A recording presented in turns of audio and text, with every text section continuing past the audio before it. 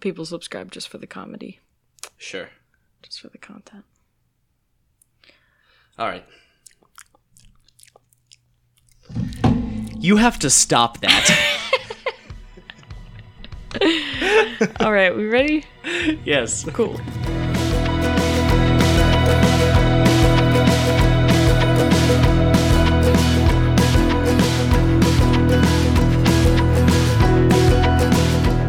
Hello, everybody.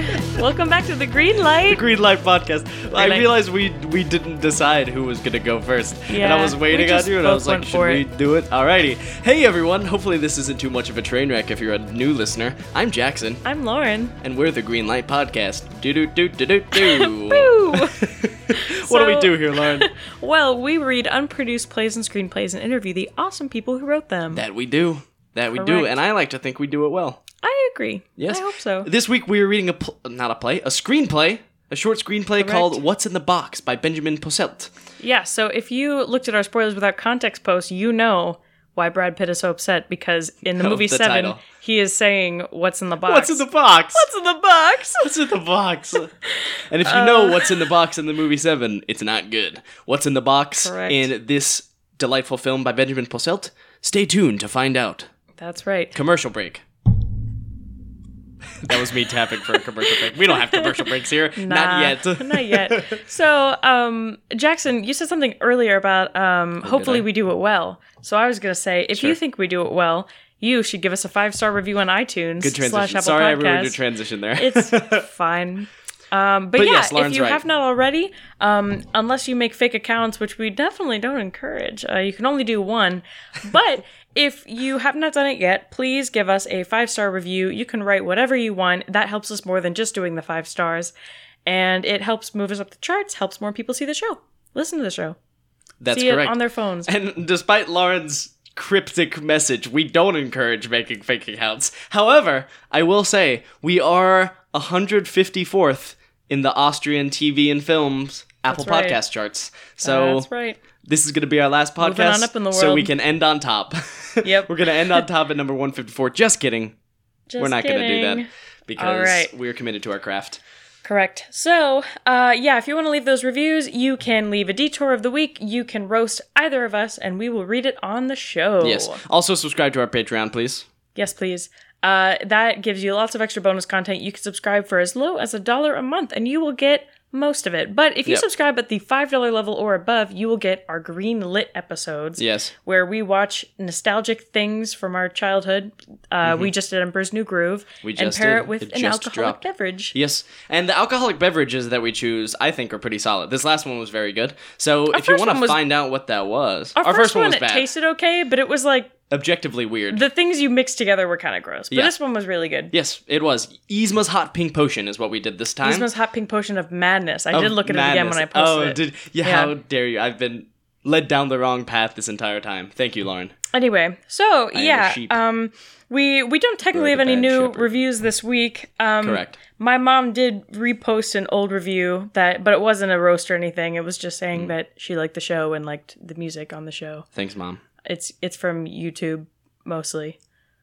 Yes, YouTube, The YouTube music. Music Library. However, sometimes we do have music from our guests, like we Yes, did last week, as a that's matter of right. fact, for MVP. And Thank you, Tomas. also when I don't know, episode 9 or 10, when Ankit was on. Yes, we used also his did music Ankit. as well. If you're still listening, Ankit, thank you. We appreciate you. But alrighty, Anyway, yeah. housekeeping. Let's sweep that under the rug, like we do with housekeeping. And we're gonna go into our segment of the week called Detours. For Detours, we talk about something that we've consumed in the past week, whether it be a TV show, a film. These sound effects are lovely. A book, a play, a 10-year-old video game. We've only done that once. Probably won't do it again. But this week, we get a little academic here on The Green Light, because we got a play, we got a book, and then we get totally unacademic, because we're going to be talking about the Twilight movies. But to start, do you want to go Spoiler. first? I can go first, yeah. We do enough spoilers with no Yeah. context. We'll give the people a little bone. We'll All throw them right. a bone. So this week I read a play called Ruined by Lynn Nottage. Bailey, who you've heard on the show before, Thank you, Billy. gets the Dramatist Play Service. It's like a seasonal, once every couple months she gets a box of mystery plays. Mm-hmm. And she had already read this one, so I read it. And it was very, very good. If you are not familiar with Lynn Nottage, some of her more famous works include Sweat and Intimate Apparel. If you've ever been in an acting class, you've probably seen a scene from Intimate Apparel. And Sweat, probably. Yeah, truthfully. Yeah, so, but she's incredible. She's well known for a reason. And this particular play is set in the Democratic Republic of the Congo during a civil war. And there's a woman named Mama, I think it's pronounced Nadi. It's Nadi. And she runs a bar that also has prostitutes at it. And that's not like a secret, that's like a thing, people will come in, whether they're miners or soldiers or whatever, and enjoy, a couple beers and the company. There are quite a few characters in it. There are a lot of women in the script, so a lot of them are Mama Nadi's girls. There are a couple that are new that come in, Salima and Sophie. But, it sort of talks about what that environment looked like, how, it could be dangerous for a woman in those times during a civil war. And it's very well written. I think there are some really great, intimate moments between the women, and there are just a lot of human things in the script. So I was a big fan. Yeah, and it sounds like it is a very female-led cast as well. Definitely, yeah. The premise of it in general reminded me of, I told Jackson this, but a few years ago we went to go see the original cast of Hamilton because we got our tickets super early. We did. And we also got student rush tickets to see Eclipsed. Or Eclipsed. Okay, how did you? Starring Lupita Nyong'o, who was incredible. Yes. And that play is about 5 women, I believe, who are married to the same. I want to say he's Lebanese. I want to say he's Lebanese. It's sure. I honestly can't remember. Yeah, but basically they're married to I believe he is a warlord. Yeah. Yeah. But it's, we never see him. We just see these 5 women who are kind of stuck in a house together, just living their lives. And yeah, so Ruined was very good. It's a pretty quick read, as most plays are. Highly recommend. Yeah. Very good. Alrighty, Lauren just threw it over to me, so I'm going to catch it, and I'm going to run with it. So, continuing to get academic here, I read a book this week, and the book is Born a Crime by Trevor Noah. You probably know Trevor Noah as the host of The Daily Show with Trevor Noah on Comedy Central. He took over from the previous host of that show, Jon Stewart, and he's done great things with it. I really like Trevor Noah. I like his humor. I've watched a few of his stand-up specials. He's a really funny guy, and he definitely brings a lot of that humor into this book. So basically what this book sort of details is Trevor Noah is native to South Africa, and he grew up during apartheid. And so it sort of talks about his life growing up in that era, growing up as someone of mixed race. His father was white and his mother was black, and under the apartheid system, Trevor Noah was classified as colored. And what that meant was that it was essentially a crime for him to be born, hence the title of the book, Born a Crime. So yeah, it really goes from Trevor Noah's very young childhood up into his early adult life. It doesn't really get into touch too much on his comedy career or anything. It really sticks mostly to his time in South Africa. And a lot of the things that you like about Trevor Noah, like I said, his humor, are definitely injected into this book. But it also is a really good look into just another culture and the way that just life worked in South Africa during apartheid. And it also, as he grows older and, apartheid sort of ends, sort of the post-apartheid era, which is, not necessarily meant to say a post-racial era, because just like the United States, not true.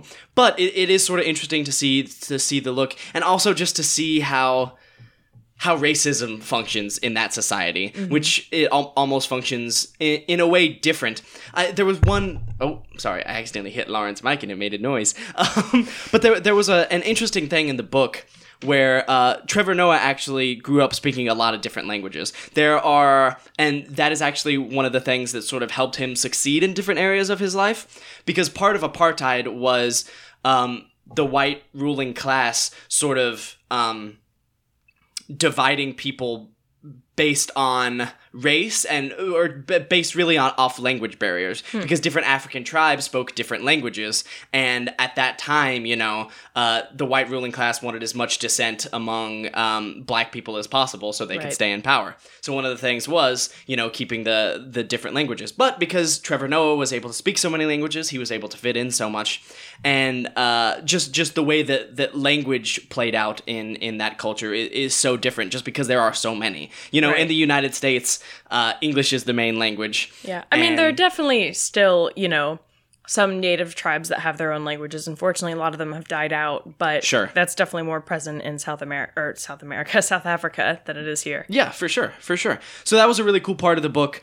Really, this book revolves also around Trevor's relationship with his mother and sort of the type of woman she was. An incredible woman. She very, very interesting. Loves her some church every Sunday. Loves her some Jesus.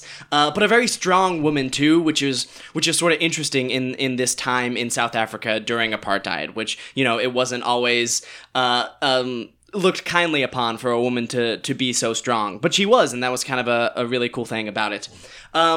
Speaking of Lupita Nyong'o, I just found this out, actually, in doing a little bit of research about it, but apparently it's going to be adapted into a film, Trevor Noah's book, starring Lupita Nyong'o as his mother. She's so good. Yeah, she's great, so I'm sure she's going to do great in this. Born a Crime, Trevor Noah. I read it through the library, actually, so Hoopla get a library card. Yes, you can get an e-library card, as Lauren and I have talked about. Yeah. And that's how I read it. So, yeah, a great book. 5 out of 5 for me.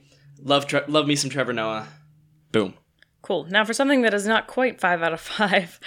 How dare you? So, in the past week, we watched the entire Twilight saga. Yes, we did. So, Twilight, New Moon, Eclipse, Breaking Dawn Part 1 and 2. And Twilight. That's what I said Twilight first. Oh, sorry. I thought you were saying Twilight : New Moon. Oh, no. The original Twilight, then New Moon. Yes, I get what you're saying now. So these movies, for a little bit of background information, my mom might get mad at me for saying this, I don't know.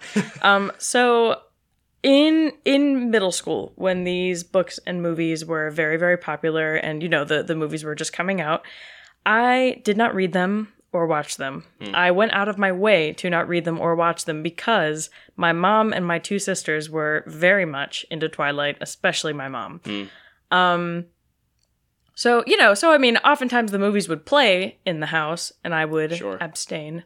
Yeah. I did eventually read the first book like the summer after my freshman year of college, I think. Yeah. And honestly, I was not a fan. But I mean, but I think honestly at that point, I don't know. I mean, maybe I would have liked them if I read them in middle school, but sure. I don't know. I actually, but yeah, but the movies are like, we like to watch bad movies in the house, so that's a pastime of ours. They were very fun bad. Like, they're definitely worthwhile to watch. They were really fun. Yeah. I agree. Going off of, watching it when we were younger, actually, one of the only midnight premieres that I've ever gone to was to a Twilight movie. Which one? I have no idea. I went because I was invited by a girl that I liked. Point blank period. That's why I went. I've never heard about this. This is a new story coming out live on this episode of the Greenlight Podcast. When was this? How old were you? I was in early high school, maybe middle school. When did they come out even? I think late middle school because the books were still coming out. So I was in late middle school going to see Twilight because there were actually a couple girls, or one girl that I liked and then a friend, and then maybe another guy. I don't know. I can't even remember the group. I think you went to Twilight with a couple girls. Okay. Middle school Jackson was a player. I think it was Breaking Dawn Part 1, I want to say. Okay. That's kind of a weird place to start. Well, yeah. I had no idea what was going on, really. Yeah. That's also interesting because of the graphicness of some of the love scenes in that one. Yes. To be seeing as a young middle schooler. But the only midnight premiere I've been to was Deathly Hallows Part 2. There you go. I went to Twilight and then I went to Fault in Our Stars. For the same reason I went to Twilight. So, there you go, folks. That's me. But yeah, I agree with Lauren. They're a fun, just woo. Well, it's there are some things that don't quite make sense. I don't know. I mean, I was on the phone with my mom yesterday and I was like, if they had all this medical equipment in the house, and they had blood, why couldn't she have just gotten a blood transfusion instead of drinking it out of a styrofoam cup? Is that a spoiler? You know by now, like, this movie is old. Yeah, I guess that's fair. It is old enough that if you haven't seen it by now, you probably won't watch it. Unless they watch it based off our recommendation. We don't need to give a summary of Twilight or anything. Werewolves, vampires, Bella wants to become a vampire. Yeah. Period. Robert Pattinson is Edward. Yes. Taylor Lautner is Jacob. Kristen Stewart is Bella. Yes. Yes. Who was your favorite character throughout these? My favorite character? Yeah, let's talk that. I'm a big fan of Alice. I was gonna say Alice. I really like At Alice. the end, Alice totally like killed it. And we'll talk about the final scene. I liked Carlisle a little too. He was very chill throughout the weird whole face. time. Carlisle? Yeah, he has a weird kind of derpy face. I Sorry, guess. Carlisle, or whoever played him. Carlisle, come on the podcast to discuss. Yeah.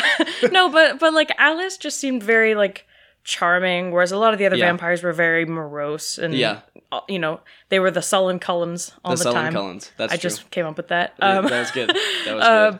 But you know, Alice just always seemed really sweet and like was always looking out for everybody. Yeah. And she made the biggest alpha move in the entire series. Oh, I yeah. would argue Oh, at yeah, the very for sure. ending. We're not. Should we talk about that? Because it's a huge spoiler. Again, most people who probably really care about spoilers have already seen these movies. Okay, that's true. If you don't want the ending of the last movie spoiled, just fast forward a little bit. Okay, so I heard from my mom and my aunt after they saw Breaking Dawn Part 2 that they were mad because basically there's a thing where like there's a big confrontation at the end and Alice in the book is able to stop that confrontation from happening by telling them about a vision she had of, you know, all the vampires who would die, everyone who would die, and what that would look like if they do go forward with the fight. Yeah. So she's able to stop it. But the thing is, in the movie, we see Alice tell, is it Aro? It's Aro. Yeah. Martin Sheen, for yes. those wondering. So she tells him about the vision, and we don't see what the Michael vision Sheen. is. One of the two. Michael. I think it's Michael Sheen. Okay, cool. Because yeah, you said that, and I was like, what? No, but so she tells him the vision, and then she's like, it doesn't matter what, you know, it doesn't matter what I tell you, like whatever. And they have a giant fight, and all kinds of people die who don't die in the book. And everyone was like, what is going on at the beginning of the yeah, battle? like And that, really like, early on. That like sent me. I was like, oh my goodness. No, this and there are is so real. many deaths that just happen like really quick of really prominent characters, and then it turns out that whole thing was the vision. Yes. Yeah. Yeah. Well, So it technically doesn't go against like what happened in the book, but it made a lot of people think that they were changing a lot of stuff. Sure. Well, that's why I liked the ending so much, and was one of the reasons why the last one was probably my favorite book, because they gave us that big finale fight scene that like fans of the movies wanted, and just like the general movie going audience would want at the end. Yeah. Like, Well, I don't 'cause want it's just a honestly just, debate like- in a final movie. Yeah, if you it know? had just been... Yeah, I feel like for a book, it can end that way and be okay, but for Yeah. a movie, it would have been really anticlimactic to get all these people together in a snowy field and then have them just kind of like part ways amicably, you know? Yeah, for sure. I think, it was very good. Biggest alpha move. Alice is the alpha of everyone. That's correct. Would you be a wolf or a vampire, you think, in world? I think I'd probably be a vampire. You think so? Yeah, I know you've said you'd be a wolf. I would certainly be a wolf. But I would well, like I mean, I 100% think be a wolf. part of it is that like we see one woman who is a wolf. Yeah, that's The fair. whole series. They're a bit exclusionary towards women. Yeah, but you know, I mean, my mom used to make jokes about how I was a vampire because I'm the only one in our family with good eyesight. Sure. So Well, would we and find they canonically love, have good Lauren, eyesight. in this world that would not allow that? I hope so. Lauren touched my elbow as a sign of good grace. Okay, final thing. Okay. Okay, and I know my cop-out has been Team Mike, and I still stand by that Team Mike. If you don't know, Mike is her high school friend, kind Who of. likes her? Yes. Who is the least problematic of Edward and Jacob, I will Yes. say. Out of the two. Edward and Jacob gaslight her to no end. Yes, exactly. And that is an issue that both of them have. Therefore, I don't want to be on either of their sides. But since it's the biggest debate, we have to ask it. Team Edward, Team Jacob. It's tough because, you know, like, they say a lot after Bella's turned into a vampire finally in the last movie, like, oh, being a vampire suits you. And it's very clear Yeah. that this was kind of like what she was meant to be. Mhm. So but it's also like, I don't like Edward as a person. Sure. You know? Do you like Jacob as a person? No. Okay. I don't really like either of them. So, I mean, I would have to say Team Jacob just because, or not Team Jacob, sorry. I would have to say Team Edward just because, you know, she's clearly meant to be a vampire, but at the same time, I wish there was some other vampire who could be there instead of Edward, because I don't like him. Sure. Well, I think what you get with Jacob is you get the highest highs and the lowest lows. That's true. Because Jacob is, I think, is the more attractive really, of the two. Jacob can't really contain himself. Yeah, he's definitely the more attractive, for sure. But he is the most problematic of the two, I would say. I would say he's more manipulative. He's definitely more impulsive. He's more... I don't know if he's more manipulative. I would say Edward grew much faster than Jacob did throughout these movies. That's fair. But again, Edward is like 100. Well, true. And Jacob is like 16, 17. But you have to take that into account. You have to take into account age and wisdom, because that's what you're going to get. I mean, yeah. You know? So, yeah, I think Jacob has a lot going for him body-wise, even though it is a bit creepy looking back on it in the second Twilight movie, the one where he really glows up and gets shirtless. Because in the first one, you know, he has a very small role, actually, which I think I didn't realize. Long hair. But yeah, he cuts his hair, gets ripped. He's only like, when they filmed it, he was 16 years old. Yeah, which is crazy because... Wild. I remember one of my teachers in middle school who went to the midnight premiere and told us that we were going to have a sub the next day. Yeah. Because she was going to the midnight premiere of New Moon. Yep. And, you know, she was talking about how hot Jacob was. And I was like, okay. Yeah, and I mean, even in the world, he's supposed to be in high school. And you know, granted, a lot of people, like, I think Robert Pattinson was definitely older when he filmed it. So, like, you know, it's sort of a trope in Hollywood to cast older actors to play high schoolers. But nope, he was around that age. Kristen Stewart was around that age as well. Too. Yeah.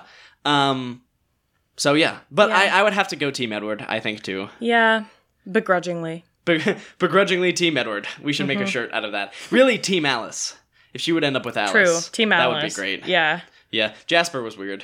Yeah, I didn't really like... No, there weren't any other, like... If we're saying she's definitely straight, like, there were no really good options. Yeah, for sure. For men. For sure. Yeah. I don't really want her with Emmett either. Yeah, Emmett's, like, weird.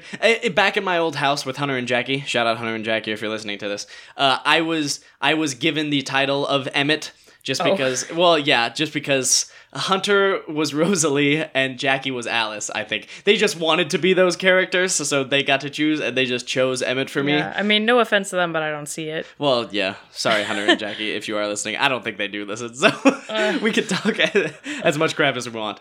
But, okay, yes. The Twilight Saga on on Amazon Prime. Yes. Sorry. Definitely worth watching. Yeah.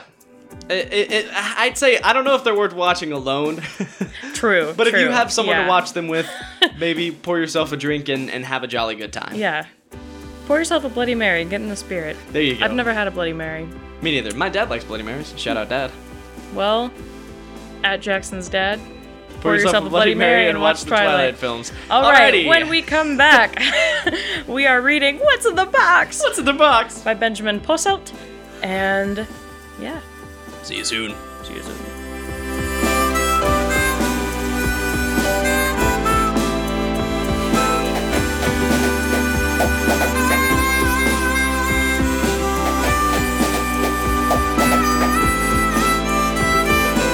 Hey everybody, welcome back to the Green Light. Green Light. Green Light? Thank you, Blake. God, that's so satisfying. It really is. I love that so much. Good to be back. Blake, returning from North Carolina, how was your trip? Not too bad. It was not nearly as hot there as it is here. Yeah. Yep. even now that we're out of the closet, it's still hot up here. But, you know, we make it, we survive, we thrive. Today, we are reading What's in the Box by Benjamin Posselt. You're going to hear our interview with him in a bit, but right now, you're going to hear the script. So, I will be playing Tom. I will be playing Sam. And I'll be reading the action lines. Ba, ba, ba. And let's get into it. What's in the Box by Benjamin Posselt. Exterior, street, day. Tom, 28, walks down a street. In his hands, he is holding a package. Its tip reaches almost up to his chin. He doesn't seem very certain about where he is going. He is rather lost in his thoughts. We can also read that in his face, one may even find some dried tears hiding below his dark eyes. After some time, he takes a turn and walks to a building. He opens the door and steps inside. Interior living room. Sam, 27, lies on a couch, sleeping.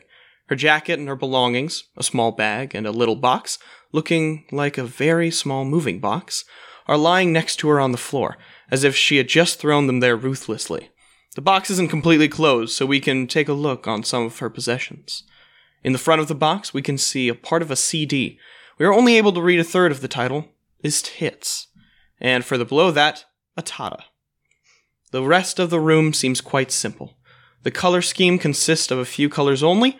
Everything seems dull, and it feels as if there was some kind of fog in the air. Therefore, Sam looks really out of place with her dyed hair and colorful clothes. The door opens. Tom steps in backwards, carrying his package carefully. He slowly walks into the room, puts the box on the small couch table, and he spots Sam lying on the couch. What are you doing here? Sam opens her eyes. She wasn't sleeping. I live here. No, you don't. Sam holds up a key. Well, my friend here is saying something else. Where did you get that from? I did never not have it, but somehow that's my right since I paid for the keys after you lost the old ones. What's in the box? That's none of your business. Give it to me and leave. Tom reaches out with his hand. Sam sits up, interested, but not because of his hand. A small dresser? No, you don't buy furniture, do you? Taylor Swift CDs? No! And even if, it's none of your business. What a shame. Sam lies down again. Tom puts his arm down. You still owe me one. A Taylor Swift CD? The Disney Greatest Hits CD? Sam sits up again. Now that's her business. No, we both agreed that... We both agreed that you get to keep the Lion King and I keep the CD. Nonsense. There are way more songs on the CD. How do you expect me to survive without Under the Sea? Or Let It Go? You get Can You Feel the Love Tonight, though? Still don't understand why they didn't put that one on the CD. You're right, but Hakuna Matata is on it. Correct me if I'm wrong, but I thought you never really liked that song. His expression freezes. He looks away. She doesn't notice. She is caught up in nostalgia. Oh yeah, I remember. You were always like, no worries, how am I supposed to live in a world like this without worrying? And then you would go on stroking your beard thoughtfully. Sam notices that Tom's upset. Time to change tactics. Why did you shave it? No reason. She doesn't like your beard? That's a shame. Sam leans back. She has the high ground now. It wasn't that... No, of course not. You just shaved it once and suddenly she wanted to sleep with you. Am I right? Samantha, I stopped growing a beard 1.5 years ago. So she didn't like it. Oh, by the way, where is she? Clara is her name, am I right? I haven't seen any of her stuff yet. Tom takes a deep breath, freezes for a moment, takes his package and disappears in a nearby room. After he did, Sam's expression changes from being spiteful to a worried one, with a little fear tossed in. She looks after him for a moment until she breathes out relieved, lies back down and closes her eyes again. Again, she doesn't seem as if she is intended to sleep. She's more likely trying to get some well-deserved rest. Interior bedroom.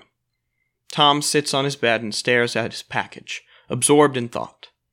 The box is positioned on a bedside table near him. Interior living room.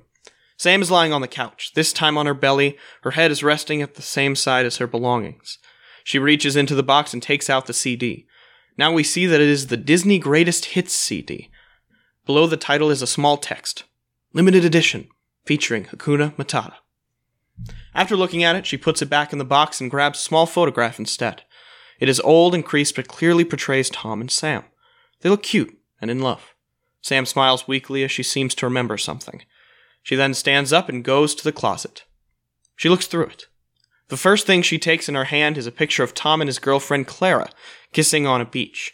She looks at that picture for quite some time and then puts it back again. Then finally, she finds what she was looking for. Hidden between some books, she finds a small appointment calendar. Interior, living room, night. Tom comes out of the bedroom again and spots Sam, sitting at the kitchen table as she looks through his calendar. Still the same hiding place. Haven't you learned anything from our past? It's not a bad hiding place if it isn't hidden. Aren't you afraid she's going to find this? Sam shakes the little book in front of his eyes. I don't see why. So there are no nameless women to be found in your calendar anymore? Why are you here? To take revenge on me? Because if it helps you, I didn't cheat. That's not why I'm here. Why else? To visit you! I thought I should drop by and talk about the good old times for a bit and see how you're doing. While she was talking, she put the calendar away and went around the table in a very innocent way. What good old times are you talking about, exactly? The last time we both spoke to each other, you said, and I quote, "I hate you, you underfed pig." Furthermore, I had to wear shoes for an entire week after you left because there were little pieces of glass everywhere.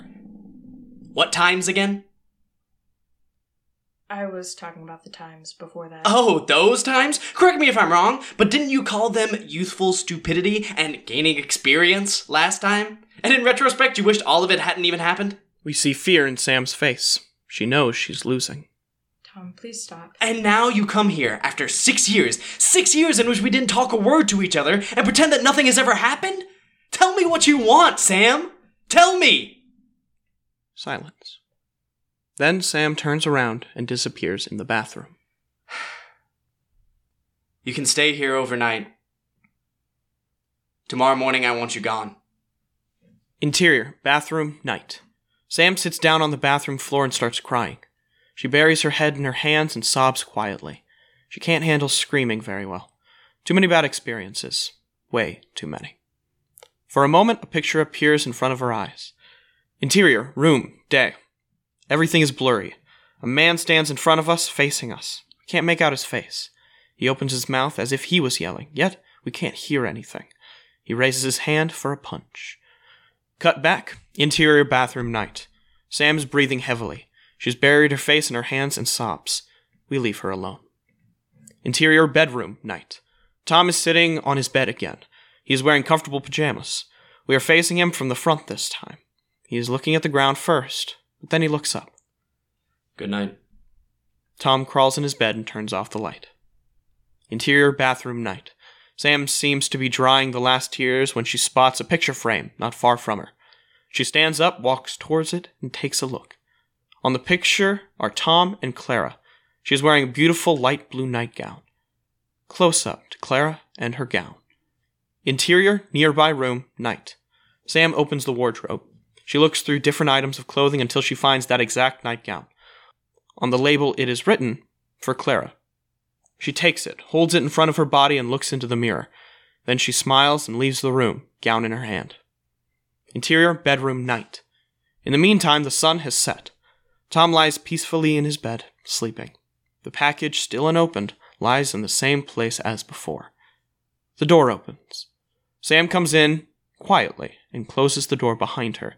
She is wearing the blue nightgown. She slowly crawls onto the bed and towards Tom's head until she lays almost completely on top of him. She puts her lips on his. He slowly opens his eyes, looks at her, and he pushes her away with all of his strength, causing Sam to fall off the bed and against the bedside table, inducing the package to fall down onto the ground. Tom sits up and turns on the light. What the fuck are you doing? Do you really think I want to sleep with you? No, I thought if I do, you'd let me. What are you wearing? Take it off now. Sam misunderstands. What? But I thought you. Tom suddenly glances at his package. It's laying on the floor. Go away. What? Leave. Sam opens the door, rushes out, and closes it as quiet as possible. Tom hurries to stand up and sit down next to his package. He opens it up, looks inside, and lets out a relieved breath. Then he reaches inside. With great care, he takes an urn out of the box. He slowly puts it on his bedside table and looks at it for quite some time. On the front, there is a name. Clara. Interior, living room, night. Sam hides behind the couch and stares at the wall. The nightgown is positioned on the backrest. Instead of it, Sam is wearing a shirt, probably owned by Tom, since it looks way too big on her. It reaches to the mid of her thigh. Now, where we can see her legs, we can also see the many wounds she has. The legs are covered in countless bruises and even cuts. From behind the couch, we see Tom as he comes out of the bedroom. Come out. Sam rises carefully, avoiding his gaze. Talk to me, what? Tom sees the injuries on her legs. After Sam notices, she tries to block his view with her hands. Sam? Stop it. Sam. Why are you really here? My boyfriend? She almost spits out that word, but struggles to find more. Did he do that to you? Sam nods. Tom closes his eyes. Why didn't you tell me? I couldn't. Come here. Tom puts out his arms for a hug. She shakes her head and steps a few steps back. Sam, I'm not gonna hurt you. She hesitates for a moment, then gives in and falls into his arms. They hug each other. Sam sobs into his shoulder quietly. Why didn't you tell me? You could have just called me. I couldn't. I was so afraid, and I had nowhere I could go. Then I thought of you. She hugs him tight and sobs again. And I thought about all the time we hadn't seen each other, and then I was here, and I thought I could finally be safe, and I tried to make you remember our past, but you were so angry, so still too angry at me. So I thought you'd maybe let me stay if I slept with you. Tom seems to search for the right words for a long time. I mean, if you'd called, I'd prepare the guest room for you. Sam laughs in between her sobs. May I stay here for a bit? Yes. Yes, of course. They hug tighter. Interior, living room, night. They sit next to each other behind the couch, leaning on it. Do you need money? Sam shakes her head. I just need a safe place where I can sleep without... She stops, shakes her head softly, then continues. Where I can sleep, and then I can think about what to do. It's okay. You can stay here. I promise you, I'll be gone soon. Before Clara comes here again, I'll be gone. I don't want her to think that... Stay as long as you need. But what about her? I don't want you to get yourself into problems just because... She won't come, Sam. Why? Did you guys break up? A long pause. Tom takes a deep breath. She's dead. She's dead, Sam. I'm so sorry. I didn't know. How could you? A tear leaves Tom's eye. Oh my god, I'm so sorry. Everything I said, I didn't mean that. It's all right. It's all right. Why didn't you tell me? I couldn't. It's still so fresh. Tom starts sobbing. Sam hugs him tightly. Interior, living room, night. They are sitting at the edge of the bed and are looking at the urn. The box. Tom nods. Oh, I'm so sorry. It's all right. Would have preferred to bring some CDs home, to be honest. Sam smiles slightly. You don't even like Taylor Swift. Tom laughs, at least a little bit. While looking at the urn, Sam discovers a lettering below her name. Hakuna Matata. Hakuna Matata? Her favorite song. She always wanted me to live that way. Never made it. She said, try it. Forget everything for a moment and just live. Live here with me. Tears start emerging from his eyes. I'd say it was a little bit of a yin and yang situation. And now she's still remembering you. Yeah. Yeah, she does. I think I gotta try it sometimes. Just letting go. When did she die? Oh, please, can we not do that right now? But if not now, when? I don't care. Just not now. You have to talk about it sometime. And if you don't want to talk to me, I understand, but just somebody, okay? Okay. You promise? Yes. Did you love her? More than anything. Let's talk tomorrow, okay? We should both get some rest. You're right. Sam stands up and goes to the door. While passing, she shortly nods at the urn in a reverent way. The door is already open when Tom raises his voice again. Sam? You can have the guest room. Sam smiles. Good night. She leaves the room. Tom remains alone on the bed. Good night. He says this more to the urn than to Sam. Interior, bedroom, day. The rays of the morning sun awaken Tom. He opens his eyes. Interior, living room, day. Tom is standing in the living room with a dressing gown and sips his coffee. Then he goes to the guest room and knocks. Sam? No answer. Tom opens the door carefully and takes a look inside. He sees the bed. Sam is still sleeping peacefully. He decides to let her and closes the door again. As he turns around, he sees something in the middle of the table. He puts his coffee down and goes to the table. The Disney's Greatest Hits CD lies in the middle of it, next to a small note. Tom takes it and unfolds it. Why didn't you tell me? He smiles.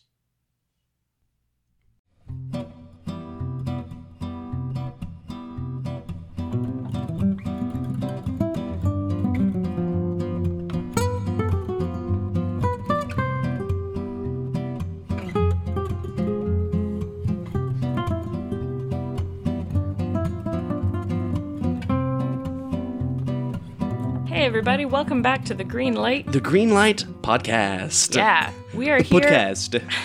We are here with our writer of the week of What's in the Box, Benjamin Posselt.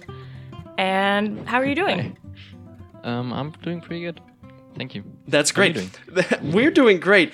Just context for everyone listening. So right now we're recording this interview at 10 a.m. Pacific Standard Time. Benjamin is all the way... You're in Germany, correct? Right, Benjamin? In Austria. Austria. Austria, Excuse wow. me. Difference. In Austria, Small difference. 7 p.m. his time. So, two totally different times, but we're connected together. We love the joys of technology here Yeah. on the Green Light. Thanks to the internet. Yeah, Yay. exactly. Yeah, you've already had your All whole praise to the Sunday. internet. Yeah, exactly. Our Sunday is just beginning. The possibilities endless. Anywho, I think on that note, let's just jump straight into it. Yeah, Okay. so we always like to ask everyone, what is your writer origin story? How did you get started? I think the first thing I ever wrote, I wouldn't call it a screenplay because it wasn't not good at all, and I think it didn't follow any structure or anything. It was just a story written in dialogue. I think I wrote it when I was like 12, 13 maybe. But since then I've read a lot of books and tried to improve my writing. But I still mostly do it as a hobby and just for fun when I can think of interesting stories I want to tell.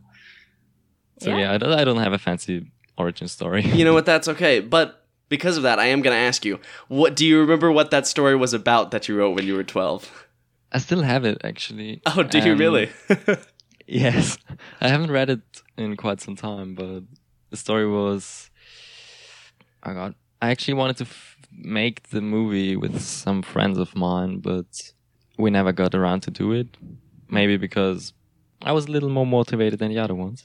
Sure. But basically, it was a story about a parallel worlds with diamonds, and or diamond was like the most valuable object to exist in that world. So they sent someone in our world to steal diamonds.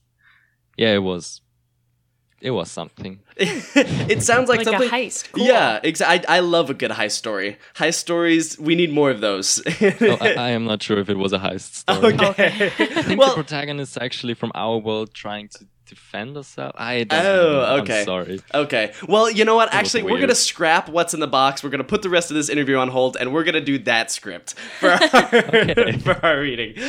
No, just kidding. No, I still, even though you say, you said you didn't love it, it's not super interesting, I think it's always fun to just see even those tiny moments. You were 12 writing like this story, this screenplay. I think that's super, super cool and fun. So. Yes, and I remember how proud I was when I finished it, and I just went to my mom and said, "Mom, I just finished a screenplay," and she was like, "Oh, cool."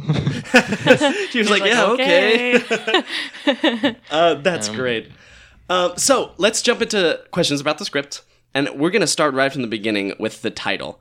So on a scale of 1 to John Doe, how much are you trying to reference the movie Seven with your title? First off, I guess, are you familiar with the movie Seven? I am familiar with it, and Okay. I'm trying to see it. I've been trying to see it for a long time now, but every time I want to watch it at home, my mom says no because she's seen it once, and she has seen it once, and she didn't like it. Oh, really? Are you familiar with the very famous scene where Brad Yeah, Pitt screams yeah. once at the... Okay, cool. Just wanted to make sure. Actually, I did not at all think of it since... Yeah, the title was originally on German, so I Right. didn't think of it. Sure. Oh, cool. It's But just a I thought of it coincidence. when I translated it just like a few months ago. Yeah. Yeah. Translation. Yes. So if anyone hasn't seen Seven who's listening, go out, watch it right now, or at least watch the clip. Literally, you can just type in what's in the box on you want me to YouTube. go now, or? No. Sorry. That was a homework for the people potentially listening. But no, you can just type it out on YouTube. It's great. So yeah, well, that answers that question. Thank you. Yeah. So I wanted to ask a question about a character. I thought it was really interesting that in first describing Sam, you described her as really out of place with her hair dyed, or with her dyed hair and colorful clothes. Yet we come to find out that she deals with a lot of hidden trauma, darker issues beneath the surface. What am I Yes. saying? Both It's work. morning. Yeah. So, could you talk about the thought process behind making her appear outwardly bright and colorful, even though she deals with much darker issues? I think what inspired me to write Sam's character was actually a very good friend of mine who was struggling with a lot of personal problems and depression, but always appeared pretty bright to the outside and always dyed her hair and had fun everywhere, or at least so it seemed. So I think I was trying to capture this picture of a person that seems to be living their lives freely and as if they've got nothing to lose, because behind that curtain they are so incredibly vulnerable. And I think I wanted to capture that when I wrote her. Yeah, I think that's a really interesting contrast, and I think that adds just another layer to like this story and that character specifically. And that actually what you were saying kind of leads into our next question. There are really a lot of great like specific details in this script that I like. You know, you have the Disney Greatest Hits CD, Taylor Swift albums, the very specific line "I hate you, you underfed pig," stuff like that. So when you were writing, and you even mentioned in this last question, do you find that you draw a lot of specific details, maybe not from your own life, but maybe some from your own life or just people that you know? Or do you often use like sort of imagination to come up with things and specific details like that? Well, I think most of my stuff comes from imagination. Well, I mean, I love The Lion King, and who doesn't? Sure. Disney songs in general are pretty amazing. I think we can all agree on that. But actually, a fun story, when I wrote that script, I had never been in a relationship before. So there was just my view on interpersonal struggle in a relationship back then. And I find it pretty funny how since then I had a relationship, or I am in a relationship right now, and there are some parallels actually in the in the way they were handling each other that I see now, or I saw before. Cool. Yeah. So you were right, I guess. So your initial hunch. Yeah, unfortunately. Yeah. I would just want to highlight one moment that I really liked. There's the moment when they're sort of in the middle of the argument, and Sam talks about how Tom used to say, "No worries. How am I supposed to live in a world like this without worrying?" And then he would go on stroking his beard thoughtfully. That one hit home for me. So thank you for including that. He is a bearded guy. You mean a beard, or? Yeah. Yes, even the beard, yes. So that one hit home for me, so thank you. I felt heard in that moment reading that. Oh, sorry. No, it's okay. So there is a specific kind of meta moment which I found interesting. There's a moment when Tom and Sam are arguing, and in the stage directions it says, Sam notices that Tom's upset. Time to change tactics. So there are a good number of screenplays that address the audience directly, but few that employ elements of almost first person like this, or, you know, almost like stage direction specifically for the actor. You know what I mean? So do you find yourself using this in a lot of your scripts, or was it specific to this one? I found myself using it more often as, like, the more scripts I wrote, the more often I used it. Because I think for the reader, it captures the best what the situation is like. And also for an actor can think, okay, Sam notices that she doesn't get through to Tom, so she needs something else in order to, well, hit him. That makes a lot of sense. It makes the script more interesting to read if you are kind of in the character, not only a fly on the wall and watching everything. Yeah, for sure. Yeah, I love when scripts either do like what you did or address the reader directly. I think it's such a way to keep them engaged. And I think it's something that I thought it was interesting that you said when you started writing more, you started doing it more. Because I almost feels like, for me, and this could be incorrect, but it feels like almost a comfortability that the writer has, and then it almost puts me at ease reading it. It's a weird thing, but it's like I really enjoy moments like that in scripts, so I appreciated this one as well. I think I've read moments like this in scripts from Aaron Sorkin. Oh, sure. If sure. you know him, Yeah. Yeah. he uses this quite often, and I think it just makes the reading more alive. Yeah.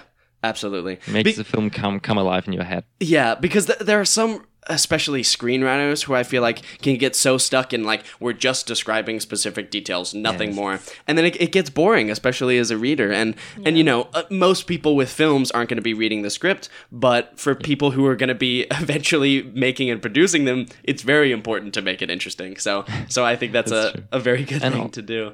And also, since I'm also an actor, so I'm also thinking like, okay, how would I like to read the script in order to portray it the best?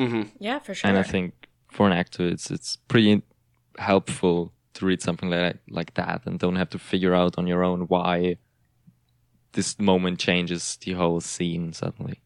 Yeah, Right. as actors, we appreciate it. We do, Thank you. we do. So, the biggest reveal in this script, and no spoilers because everyone should have listened to it already, but is where the audience finds out that Clara is dead and the thing that's in the box is her urn.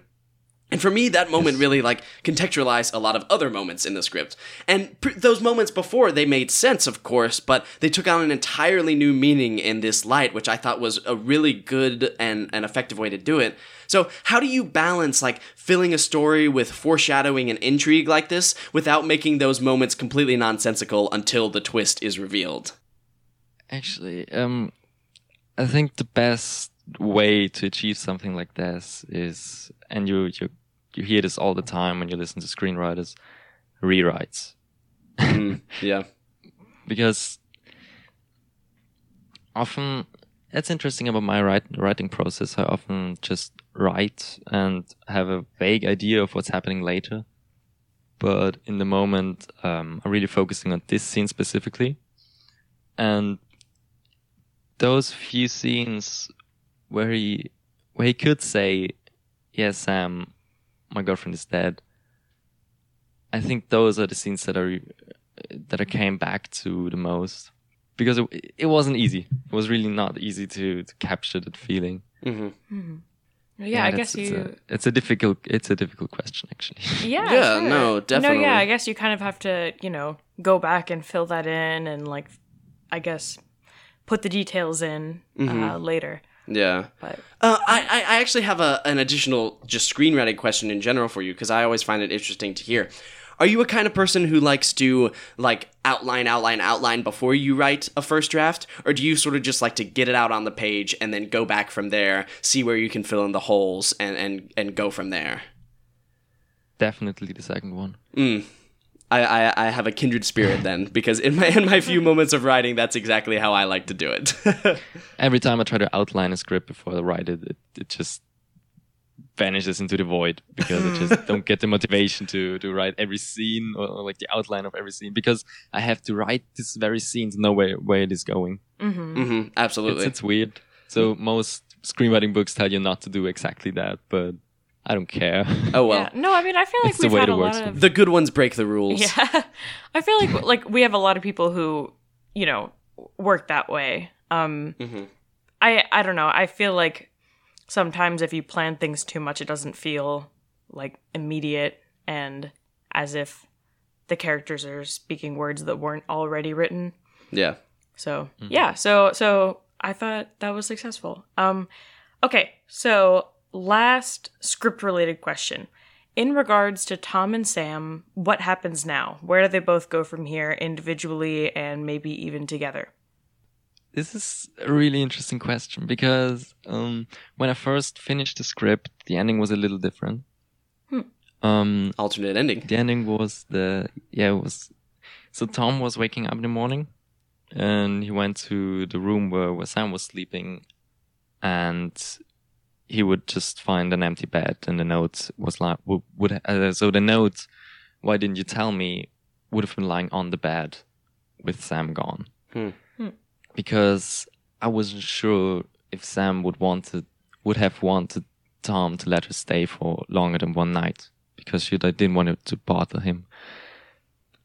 Then I thought about what Sam would do afterwards, and since I didn't come to a good conclusion, then I decided to let her stay at Tom's place. But I always remember the rest of their story to be like she stays with him when she needs to. He'll always have an open door and an empty bed for her, but she will try to manage her life on her own.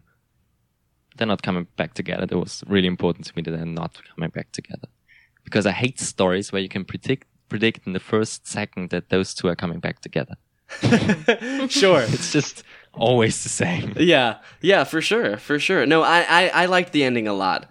I thought it was really cool, and you answer it for us here, obviously, but as a reader, it's sort of left up to the imagination as to what's going to happen with them. But it could be something. It maybe might not be. But I like the intrigue of the wonder. I think makes it a successful ending for me. So now we're on to some questions about you. So, Oh God. yeah, well, they're not, actually, our first one isn't really even about you specifically, it's about sort of your process. What is the most rewarding part of the writing process for you? Writing the last word. I normally write, I didn't do it in that script, but I often tend to write the end at the ending, just so that my brain knows, okay, you just written your whole story. I mean, it's obviously time to go back then, but it's the moment when you feel like, okay, I've actually done it. Mm-hmm. I mean, I think it's like that for most writers, I guess. So I'm not really interesting. No, I mean that was very intriguing on our end to just hear the end, and it was like, chills. Ooh. But no, I think that's really cool. That feeling of accomplishment is something that is super cool, especially to know that you've created something, you've created this story. I think that's a really good point, good moment in the process for sure. Yeah. So you kind of mentioned this earlier, but for everyone listening, just so they all know, this script was originally written in German, and you graciously translated it to English so that we could read it on the show. So, in general, do you find that you are able to still communicate everything you want to, even in the translated version? Or do you find that things change slightly between the translation simply because of the change in language? Genuinely, I like the German version way more. Obviously, because you never get the same feelings when you translate something. Right. I think. And so yeah, there are some parts of the script, like the part where Tom wants to take her key, and she sits up and she's interested, but not because of his hand. I think that part doesn't work in English as well as it did in German. But it's the best I could do.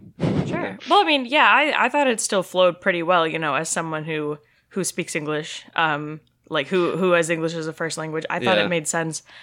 Truthfully, I wouldn't have known, that it was written by someone who was not a native English speaker. Yeah, absolutely. Oh, I agree. That's a compliment. Yeah.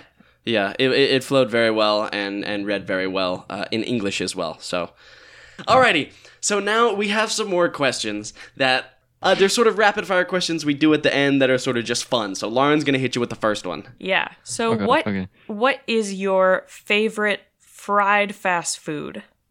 Fried fast food. God. Is burger fried? Sure. Yeah, we could say a burger, or fries, fried onion rings. In this country, we have fried Twinkies, fried Oreos. We'll see. You can fry anything. It's actually Okay. Yeah.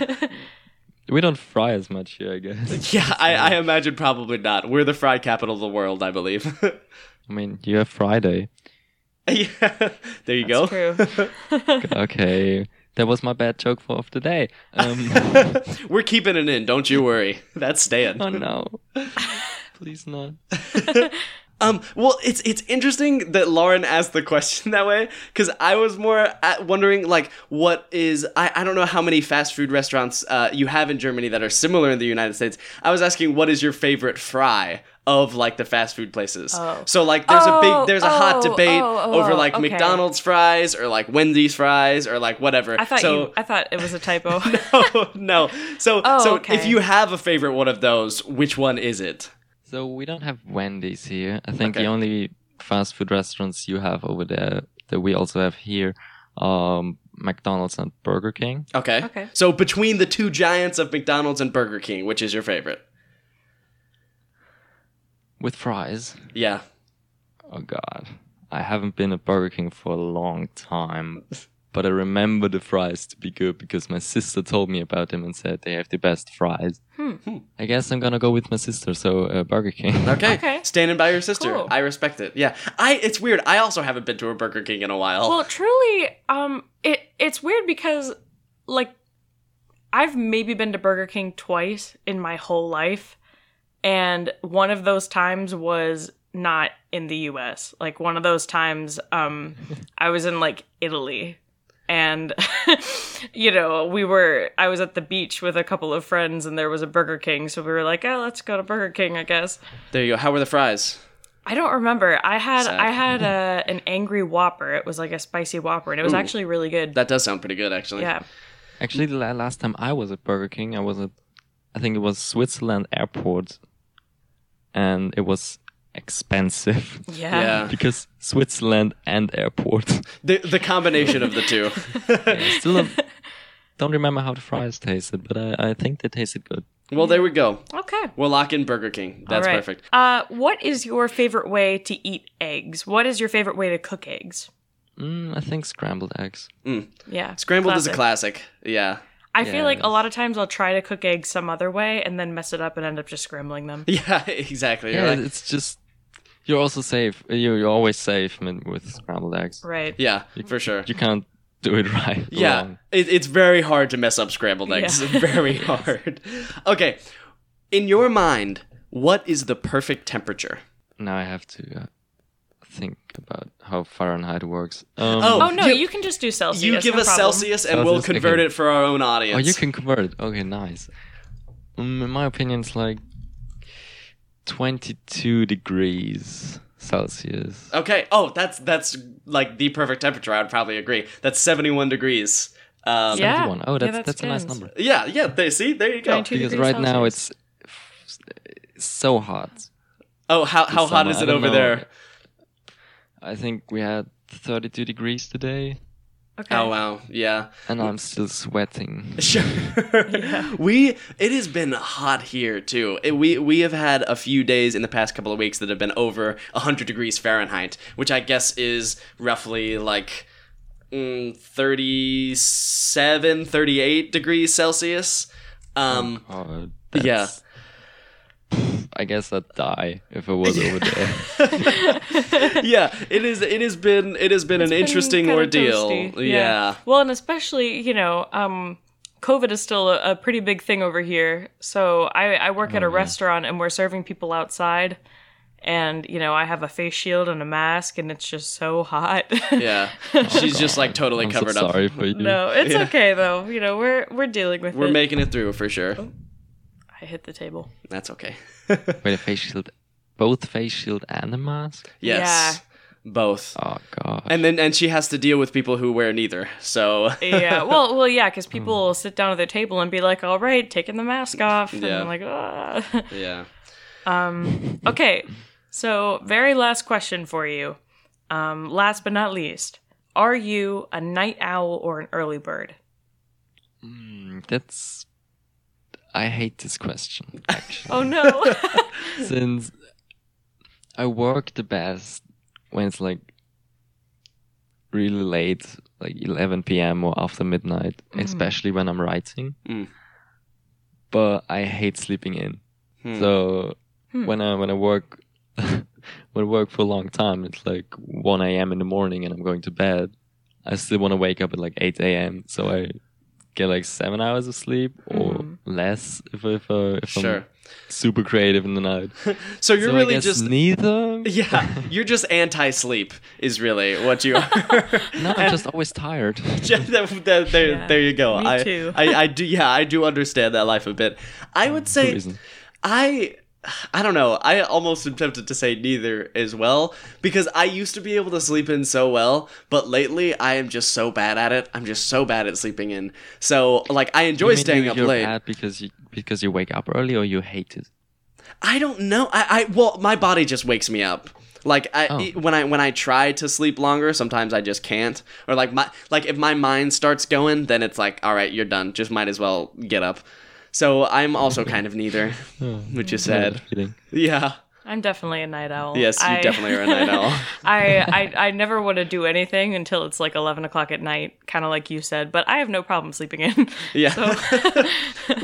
Lauren is adept at sleeping in. Alrighty, so those are all of our questions for you, Benjamin. Thank you again for coming on. This has been a great interview. Yeah. Thank you. It's been an honor to be here and to be invited by you. Yeah, no, for sure. Well, thanks for coming. Yeah. Do you have anything you would like to plug? Yeah, anything like coming up in your life that you would like to tell us about? Oh gosh, I wish I knew what was coming up in my life. Very fair point, Yeah, same. actually. Yeah. Yes, I don't have any directions to look into right now, so if you have a job for me, call me now. All right. Anyone right. who's listening, if you have a job for Benjamin, hit him up. And you can do that because we're going to put his description in the email. Boy. Put his email in the description. Okay. Wow. Look at My description. Look at me being bad at my 18 job. years old. Yeah, exactly. So we're gonna put his email in the description. So if you want to contact him with a job opportunity, or just to hear more of his work, or to look into producing this one, that'll be in the description. Okay. Gosh, this interview was my early. breakthrough now. I think so too. I think It's too early for you. it's bound to be. Yeah, yeah. Yeah, But it's not that early, you know. it's we really just keep, not. It's just us. I don't know. Yeah. Yeah. We did. I don't know if you're familiar with our Patreon, but we do these episodes called Greenlit episodes, where we'll watch like a movie from our childhood and then pair it with like an alcoholic drink. So we did that pretty late last night, so that could be our excuse. I mean, we're fine though. No, you know. we're totally fine, but I'm gonna use What that did you as an watch? excuse. We watched Emperor's New Groove. Oh, I think I've seen that one. Yeah, it's a Disney movie from 2000. It's very good. It's very good. So, if you're listening to this and you want our, see, I can't even think of normal words now. Commentary? Yes, On Emperor's New commentary Groove? on Emperor's New Groove. Subscribe to our Patreon for good stuff. But this episode is not about that. This is about Benjamin. So, thank you very much again for coming on, Benjamin. We really appreciate it. Thank you. Yeah, absolutely. Bye. Thanks for inviting me. Bye. All right. Bye.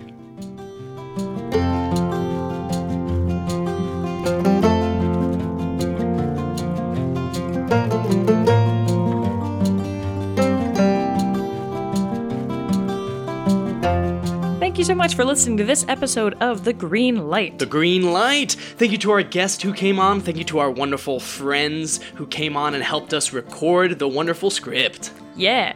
Now, if you have not done it yet, it would be really helpful if you would go on Apple Podcasts and give us a 5-star review. If you roast me, or if you roast Lauren, or if you leave a detour, we'll probably read it on air. That's right. Another way you can help us is by subscribing to our Patreon. We Yes, have lots of please. exclusive content on there, and you can give as little as $1 a month, and you'll still get a lot of it. Yeah, a lot of our bonus detours, a lot of our ramble episodes, and $5 for the Greenlit episodes, which are my favorite. So that link is in the description. Yes, also follow us on Instagram, Twitter, and Facebook. Instagram, Twitter, TGL_pod. Facebook is... At Green Light Pod. Yes, and if you want to follow us personally, I'm at J_Woodward_C on Instagram and Twitter. I am at Hunkleberry, HUNKELEBERRY on Instagram and Twitter. And I think that's it. That's it. Thanks. Thank y'all so much for listening. We love you. Love you.